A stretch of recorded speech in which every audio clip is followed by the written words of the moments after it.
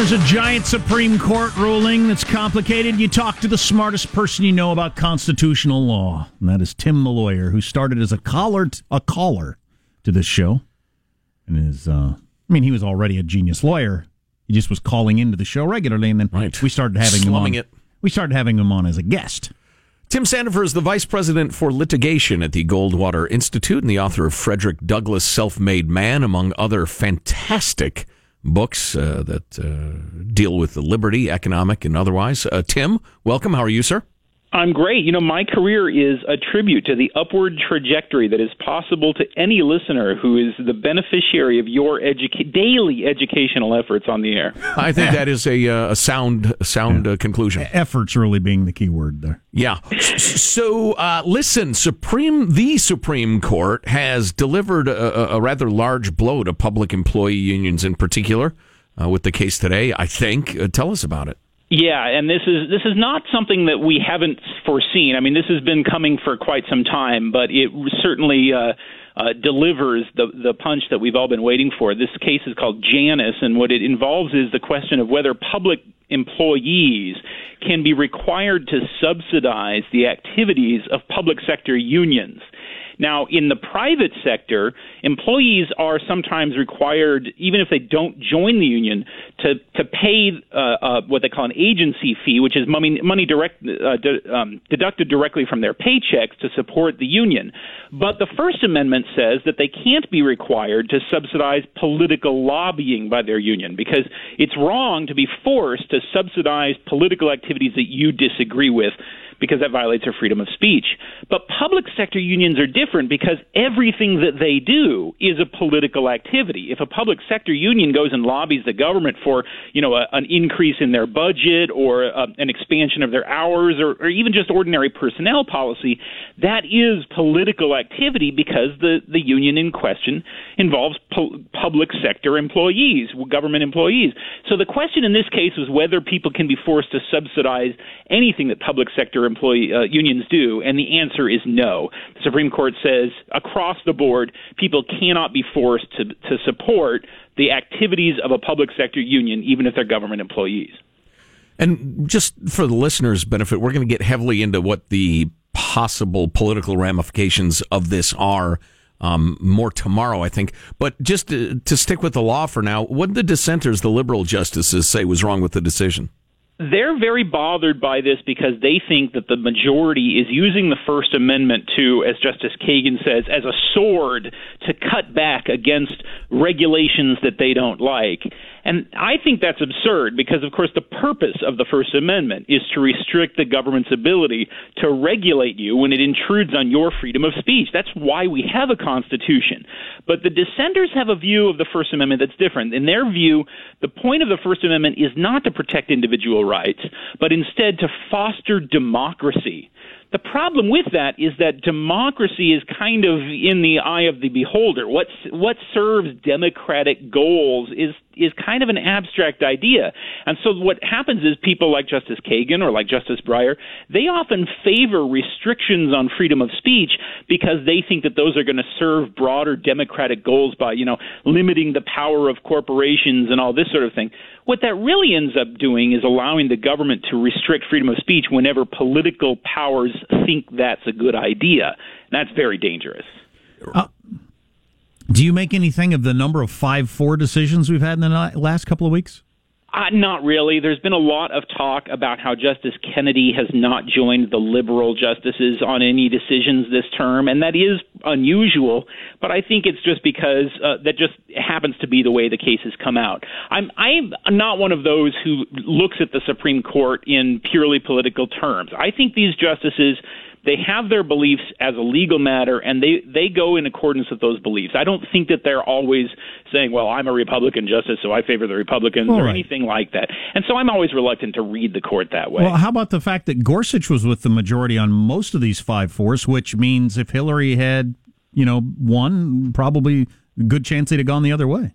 Oh, there's no question, especially this case. I think there's no question that it would have gone the other way. Wow, that's something. There, talk about elections matter, and it was just had thousands of votes. So big Supreme Court, that's exactly right. Big Supreme Court decisions that could have gone the other way. That's something. That's right. And when you factor in the fact that these public sector unions, well, basically all unions, but particularly public sector unions, are heavily pro-Democrat.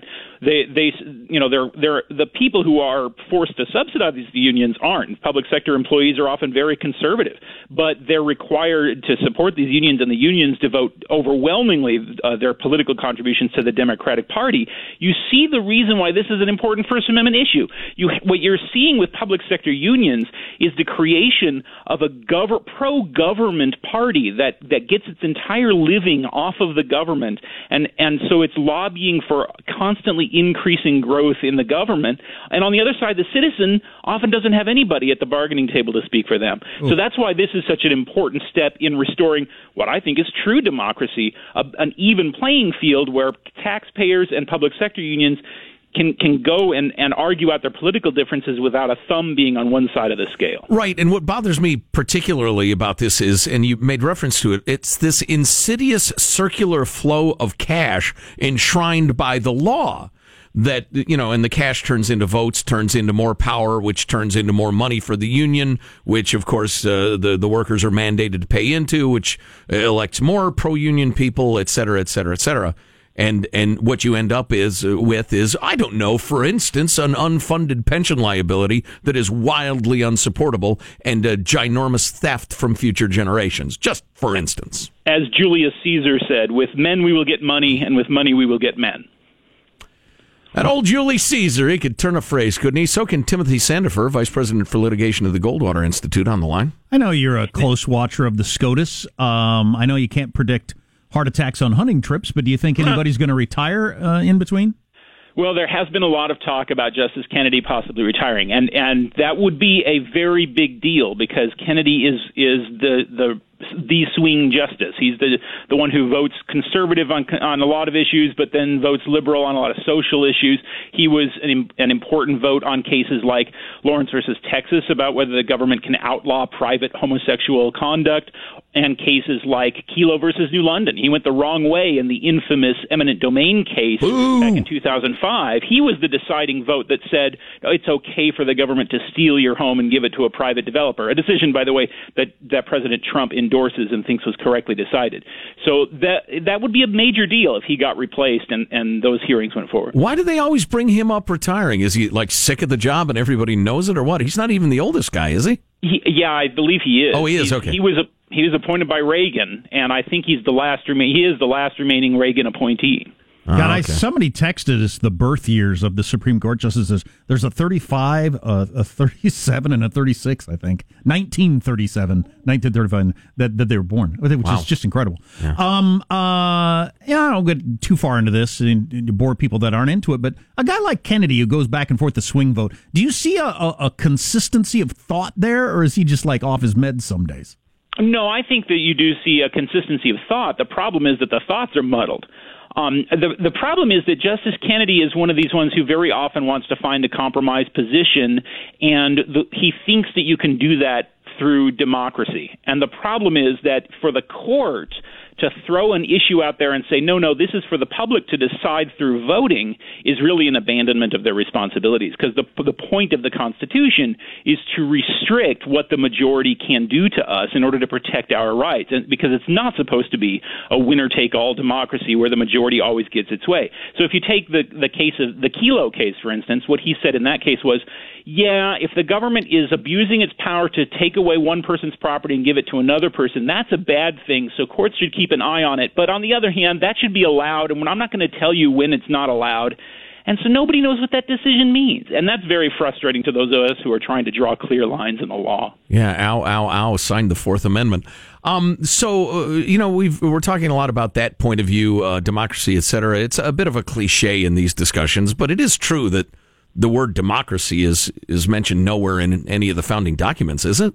No, it's not mentioned in the Constitution. It's not mentioned in the Declaration of Independence. In fact, the very reverse is true. The first sentence of the Constitution says that liberty is a blessing. It doesn't say that about democracy, and it goes on to restrict democracy in all sorts of complicated ways in order to protect liberty.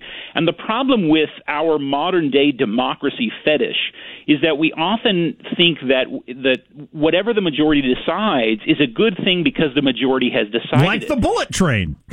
Yeah. Well, that's kind of the progressive point of view, though, isn't it? That if the majority thinks the government ought to be able to do something, the government ought to be able to do it. Ironically, they call themselves progressive, but that's a very regressive thought, because what the Founding Fathers did when they wrote the Constitution was they looked at the history of places like Greece and Rome, and they saw what sort of disasters followed if you just had the majority doing whatever it felt like. You would have, one day they would decide one thing, and then the next day they would decide the exact opposite, and it resulted in chaos and emotionalism, and people would get hurt in the interim. So the reason we have the constitutional system is to limit what democracy can do in order to protect people from the often arbitrary will of the majority, or even temporary majorities that don't actually represent what the majority of people really want. Right. Yeah, fair enough.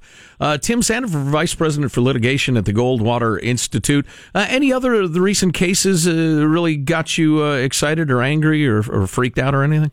Well, the interesting thing for me is there's a follow-up case to today's Janus Union case, and that we are litigating here at the Goldwater Institute called Fleck. And this case involves whether lawyers can be forced to join a bar association.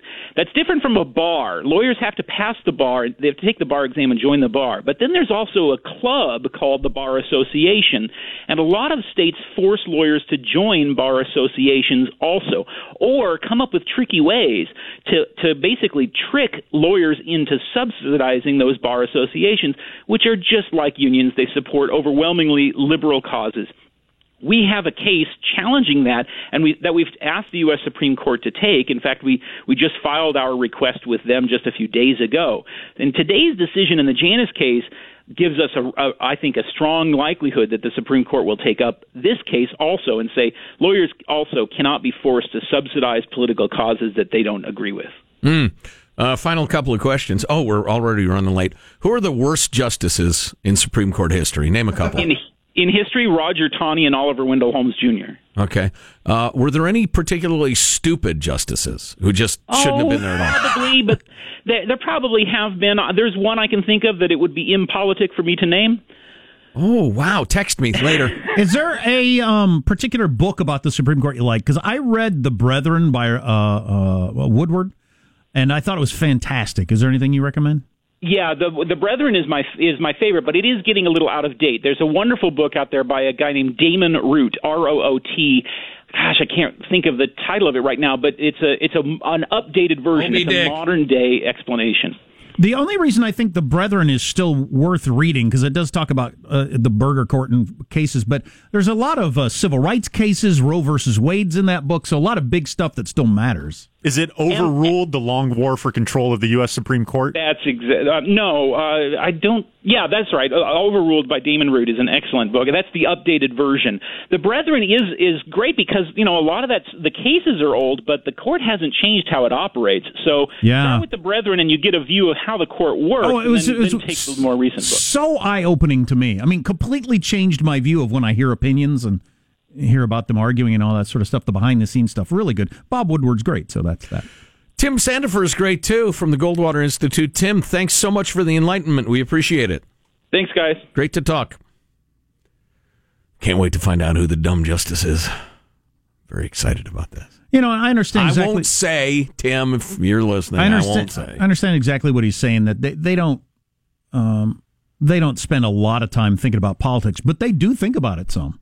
Sure, they're human beings. It's not like they worked really hard to get all their civil rights cases to be 8-0 or 9-0 because they knew how important that was in terms of leading the nation in a different direction. And if somebody was going the other way, they would really, really lean on that person and say, "Look, for the good of what we're trying to do here," that sort of thing. Yeah. I'd love to read that. Got to read that. Oh, it's great. It's great. That's book 176 on my must-read list.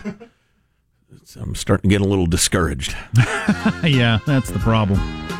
Especially because I pick up a book and immediately want to start glancing at Twitter. I got something funny. Like a crack monkey. I've got something funny but distasteful coming up. Of course, you might not find it funny because it's so distasteful. But anyway, Funny but Distasteful is the title of the unauthorized biography of me that came out recently. it's unauthorized. So, yeah, I granted them no access. Funny but distasteful. Coming up on the Armstrong and Getty Show. Armstrong and Getty.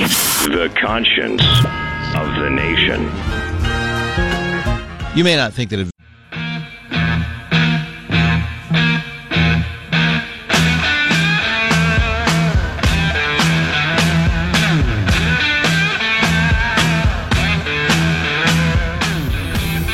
The Armstrong and Getty Show.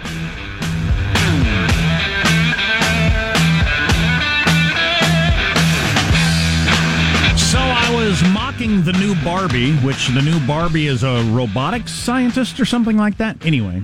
How can you tell? I don't believe what Barbie does has much effect on anything, really. But we did get this text. You're wrong, Armstrong and Getty. Specifically, he means me. Males still dominate the arena of jobs for science, technology, and mathematics. Then he gives me a bunch of labor statistics. Yeah, we know. Oh, okay. I enjoy the show, but your white male privilege stinks. Sincerely, a progressive white male. Well, sorry about your guilty over being a male and being born white syndrome. I hope you can get over that. We know there's an imbalance in the sciences. I didn't know that. You know that, but I didn't know that. Haven't we talked about it? I don't know. Maybe we have. It's not important enough for me to memorize, probably. The whole Google memo thing, that ring a bell? The whole guy got in trouble. That's right. Blah, blah, blah. Yeah. Whatever. I refuse to talk about it re-Barbie. I don't think that has anything to do with anything. There's an imbalance in nurses of women, dude.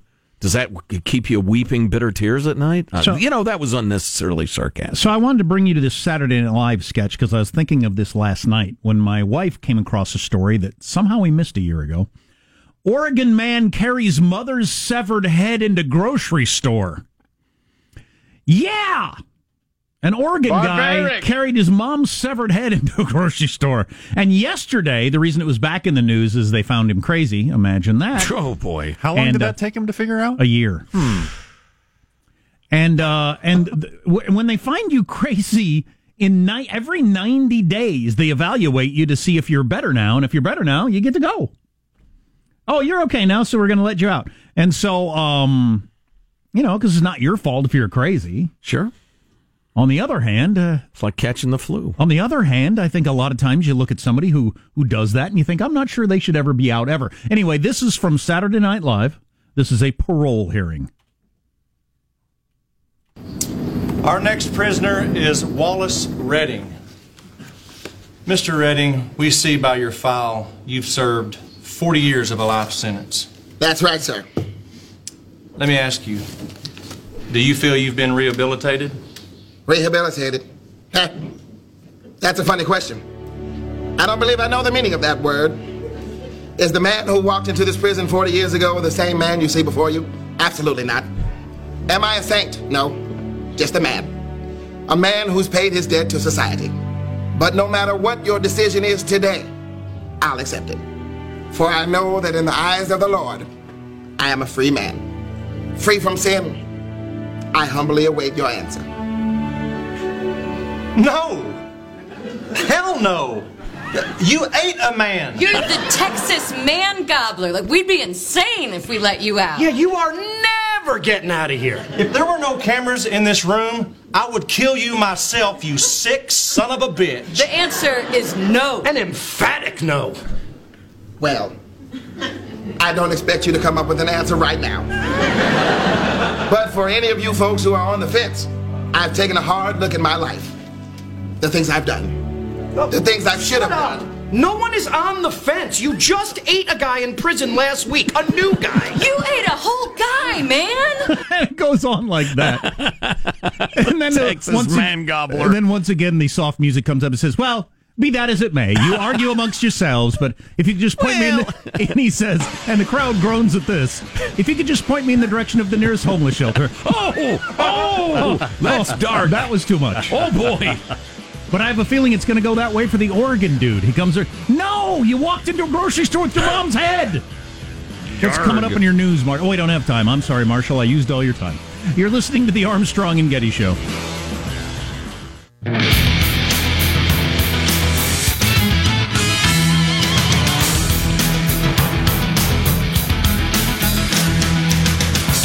We got this text. The reason motorcycle ridership is down is the fact the new Harley Davidson costs $30,000. I don't think that's the reason. I think it just went out of style, like things come and go out of style. But yeah, I was thinking about this. So half as many registrations for motorcycles now as 2006. Golf has had a similar trajectory. Yep. So you got a whole bunch of 40 and 50-something-year-old males specifically that used to ride Harleys and play golf that don't anymore. What did they replace that with? Pickleball. What's pickleball? It's the new craze. Yeah. It's midway between like tennis and ping pong. Yep. Smaller court, dead ball. It's fun. It's great.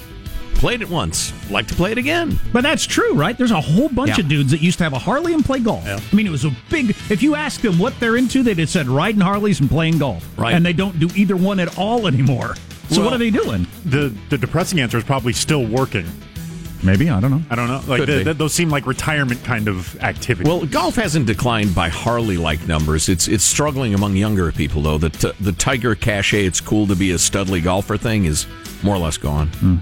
But what's coming up in your news? It's time for the news. Let's get the news now with Marshall Phillips. All right, political upset of the year belongs to Alexandria Ocasio-Cortez, a first-time candidate who at 28 just beat the number 4 Democrat in the House.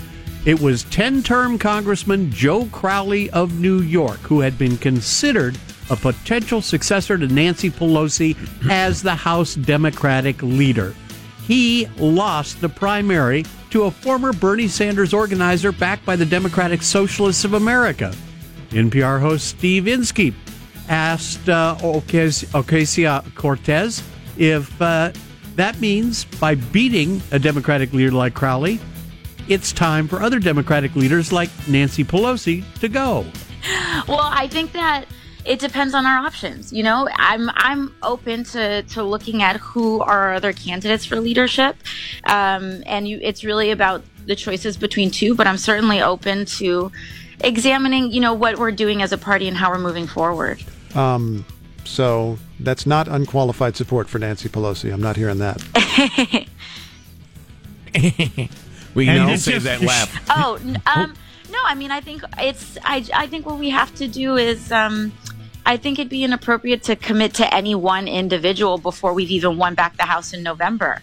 So he says that's not support for Nancy, and she says, and just stops. I thought the clip was over. No, she wasn't going to go. She wasn't going to say anything. So anyway, you're not dragging any support out of me, which I get that. And during her NPR interview, the host asked Ocasio-Cortez if there wasn't any danger in Democrats seeming to be too extreme in their opposition to President Trump, his policies, and his supporters.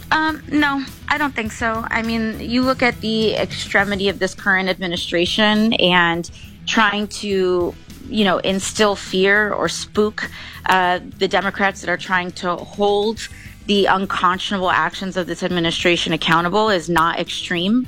It is clarity. Okay. And clarity is not, I don't think it's that at all. Specifically, she was responding to the shouting at Huckabee at the restaurant and everything, and she said, no, I don't think that's going too far. Right. Wow. So super lefty. I mean, Democrat socialist in favor of guaranteed jobs and universal everything. But the progressive wing of the party is really going to be studying how she won, because it is quite a shocking victory. I happened to see her big campaign poster, and it was kind of funny. She's a Hispanic gal, as you may have guessed from her name, but on her poster, she's staring just slightly off to the distance and on the side. Looks just like the Che Guevara T-shirt, which I don't think is accidental. Meanwhile, Donald Trump tweeted out, wow, big Trump hater Congressman Joe Crowley, who many expected was going to take Nancy Pelosi's place, just lost his primary election. In other words, he's out. That is a big one that nobody saw happening. Perhaps he should have been nicer and more respectful to this president. That's right, because that's why she won, because she was more respectful to Trump. That's hilarious. He made it about him in a truly nutty way. There's her Che Guevara poster up there. Oh, yeah. Very much so. So we got this text. Jack, what did a 45-year-old man replace golf and motorcycles with? Probably OxyContin. Oh, devastating. I've got a special tonight for an hour. I'll talk about that. An hour? Another note, national debt's exploding. Congressional Budget Office projecting the federal debt compared to the size of the economy will hit 78% this year, the highest level in nearly 70 years, and that it will grow steeply from there over the next 30 years. Well, you left out an important piece of information there. The reason it's the highest percentage of debt in 70 years, what was going on then? Saving the entire globe. The biggest from war in the history of the planet. So that doesn't really count. That's an extraordinary situation. Right. This is at the end of many years of peace and prosperity. Yikes. Yeah, the longest period of peace and prosperity in world history, and we're at debt levels like it's World War II. That should be alarming to everyone. It's alarming to practically no one who runs our government. I'm glad you brought that up. I was listening to a bunch of coverage of actually the upset election win we were just talking about. And another Democrat congressman was commenting on it, and he said, listen, I think we're fine. We're going to keep bringing up the issues millennials care about. The environment, racism, climate change. Right. And he had one more that was kind of your fringy activist-y issue, and he said nothing about the bankrupting of the country and the theft from that generation. Mm-hmm. Not a syllable. I tell you what, youngsters, with all due respect to climate change, and you want to be a good little social justice warrior, if you don't get on fiscal discipline in the government, you're going to wish you'd listen to old Grandpa Joe, because it's going to be a disaster for you. For you! There you go. That's a wrap. That's your news. I'm Marshall Phillips in the Armstrong and Getty Show. The conscience of the nation fly like an eagle. Once we get a Republican president, they get control of the House and the Senate, then we'll be able to get some conservatives, start tightening up some budget strings. Exactly. Yeah. We'll cut waste, fraud, and abuse. Right. Yeah, there is not a party that believes in that. There is no party that believes in that. Well, there libertarian. Is, but they have no support, and they nominate crazy people. We regularly run lunatics for office. That's correct. Motorcycles. It's our thing. Don't judge. Motorcycles and golf for middle-aged men have been replaced by mountain biking, road biking, hiking, kayaking, and other active sports. I'm kind of interested in these answers because obviously something's filling those voids. I think there's some truth to that one. Sure. I don't know. Text line is 415-295-KFTC. Take a kayak. Go into those walls. Will do. You're listening to the Armstrong and Getty Show. Armstrong and Getty. The conscience of the nation.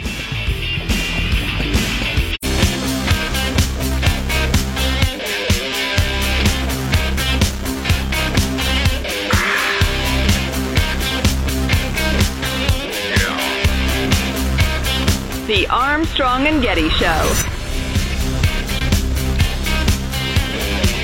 Big motorcycle owners have gone to side-by-sides, this guy says. I've got a bunch of friends that used to be Harley owners who are now side-by-sides, and I thought, I don't even know what that is. No, I don't either. What so I had to Google it. Well, I know it is when I see it. It's those... It's like pornography, right? Tough to define. But... It's like rugged off-road golf carts, you know, that sort of thing. Oh, yeah, sure. Yeah. My wife wants one of those really bad. Matter of fact, if we hadn't been hit with a certain tax bill we got hit with, we'd have bought one already. But you can either off-road with them, you can hunt with them, you can buy tractor implements that you put to dig holes, and I mean, you can do all kinds of stuff with them, or ride them around for fun. So I guess they're the new thing. I don't know. I have no idea. This guy claims it. You know, I was taken for a ride in one of those recently to tour a mountainous property and found it great fun. Mm-hmm. Fun exploring vehicle. A little rugged, but you know, you can keep it sane on it. And here's a good one. Riding Harleys and playing golf has been replaced with comic book conventions, Dungeons and Dragons, and cosplay. I like it when we make assumptions that the decline of the male is... Broad brushes save time. That's why I use them a lot. Because it's not manly unless your life's at risk. Takes too much grip strength do we ride a Harley or play golf? That's right. No, millennials have no grip strength. I do equate like Harley riding akin to like bungee jumping. Like I'm just as likely to do either one of them. Oh, or really? Motorcycle. Just in terms of this. Have you ever rid a motorcycle? Yes. But in terms, like, it's the whole thing. It's not if you crash your bike, it's when. Sort of. It's. I say that to everyone who gets a motorcycle. Yeah. And I ride a motorcycle regularly. But, yeah, I don't know. I just think it's fashion. You know, things come in and out of fashion. Sure, yeah. There are a lot of great American-made motorcycles that you can buy.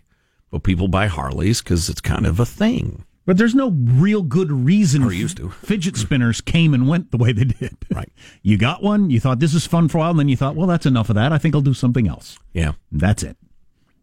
Boy, big, beautiful motorcycle's a thing to behold, though, man. Oh, yeah. Cool. Yeah, I miss it all the time, riding. But anyway, so first of all, I need to apologize for my photo agency, Getty Images, which we evidently posted a featurette on the website, The Sexiest Fans of the World Cup. Series of pictures of hot chicks at the World Cup games, and the internet went wild and decried it as misogynistic, sexist, terrible, horrible, regrettable, etc. So the editors have pulled the piece, so to speak. And the editor's note said, that did not meet our editorial standards. We regret the error and have removed the piece. There are many interesting stories to tell about the World Cup, and we acknowledge this was not one of them. And I've looked at the images in question, Jack, because I am a thorough journalist, and it is almost entirely really, really attractive women who go to games wearing very little so people would look at them and say, look how sexy I am, or look how sexy they are. In spite of this, the internet was angry. Of course, the internet is angry about everything. If a 7-year-old girl tap dances, the internet is angry. So, look at the comments sometime. So the idea that, and this is such a staple of journalism now, oh, this is a controversial thing. Look at these comments. You literally cannot come up with something that's not controversial to social media. Correct. So that is the laziest, worst, most cliched brand of journalism extant today. The only reason it's significant at all is that, for instance, Getty Images caved. Well, you can't justify anything with saying there was controversy on the internet. You can't justify it being a news story. Because as I said, it literally, and I'm literally using literally correctly. Wow. You literally cannot come up with something that's not controversial. Correct. A cute little kid with a puppy will get lots of hate. Your puppy raped my eyes. Get that S off this site. You know, angry, trollish comments. So again, hey, Getty, just in case you hadn't noticed, it's 2018, not 1975. Enough with the dated sexist claptrap. Yeah, it's pretty lame. It is very lame. I mean, there's softcore anywhere you want to look. Look at your local beer billboard if you want to see girls in bikini tops, but... I don't get that as a genre. I mean, I understand the appeal of it as a male, you know, to allegedly, all that sort of stuff. but it's ubiquitous. I mean, it's available everywhere. Right. And are you just unwilling to, if you want to look at that, come up with it on your own? It's got to be on a billboard or on TV or giving you the weather or sitting on a couch talking about politics, or I don't get it. Right. Well, it's a time saver. Every time we bring this up, your weird, prudish, practically Islamic fundamentalist view of women, we get guys who say, so my choice is the weather from some dude in a sport coat or some really hot chick with big breasts. I'll take the big breasts. I don't quite get it. I want the best meteorologist. I think that's like saying the best, checkers player or coin flipper. Okay, but they don't make their money on the accuracy of weather reports. Sure, that's a bad example. For meteorology, it doesn't matter. I don't like the we're going to get you to watch because you're such a stupid male. You'll watch this young hot chick. Yeah. I don't like to be played like that. But for the politics stuff, it does matter. So get somebody who understands the issue and is smart, and not somebody who looks good in that tiny little dress to be on my cable news talking about my news. Right. That does make a difference. There is some cross section. There is, but I've not listened a lot. to these shows. I've watched them. Yeah, it's not 100%. I didn't get a chance to tell you about French butchers who've begged the government for help to protect them against vegans, militant vegans who are attacking butchers in France. That's where we're headed. Sacre bleu. Trump's America. Alexa, play Final Thoughts by Armstrong and Getty. Okay, here's some idiotic musings by a pair of half-wits and their merry band of simpletons. Where's the lie, huh? Here's your host, Joe Getty. All right, let's get a final thought from everybody to wrap up the show, huh, Michelangelo? Your final thought? Early in the show, I said I was going to see the Mr. Rogers documentary, and I think there's some other movies I want to see this summer, so I may take a tip from Positive Sean and get the movie pass. Positive Sean. Speaking of you, your final thought? Yeah, Facebook is easing its ban on cryptocurrency ads, so I feel like this is the great time to let everybody know to get in on Sean Coin. This is going to be great. Right now, we're only accepting cash. If you see me in person, give me some cash. I'll get you your Sean Coins later. We're working on the app and the infrastructure, or you can send it in by mail. But Sean Coin, it's going to be huge. Sure. I hear it's volatile. Marshall Phillips, your final thought. I know we've been talking about the times they are changing, desires are morphing. I know I have replaced riding my Harley with Chardonnay and Scratchers. Jack, do you have a final thought for us? Now, I replaced mine with having kids, but I don't think that's what everybody's doing. The voting is in. The U.S. Supreme Court wrapped up today, and this says that Neil Gorsuch ranked more liberal than Anthony Kennedy for the entire session. How interesting. Although I'm not exactly sure how they came up with that, so I'll look into it more for tomorrow. My final thought is the infamous Red Hen restaurant in Virginia has announced it will be closed until July the 5th, so things can cool down a bit.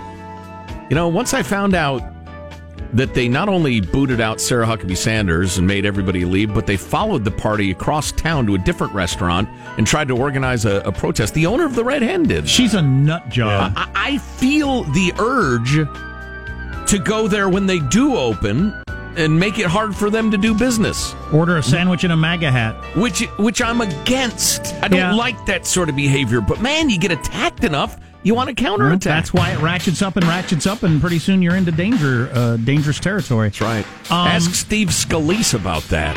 Armstrong and Getty wrapping up another grueling 4-hour workday. So many people, thanks. So little time. Go to ArmstrongandGetty.com. You can email us, mailbag at ArmstrongandGetty.com. If there's something we ought to be talking about, send it along. Yeah, our text line is 415-295-KFTC. How you feeling about your push-ups some point this week? Yeah. We're working on it. Yes, indeed. Okay, a lot of words there. God bless America.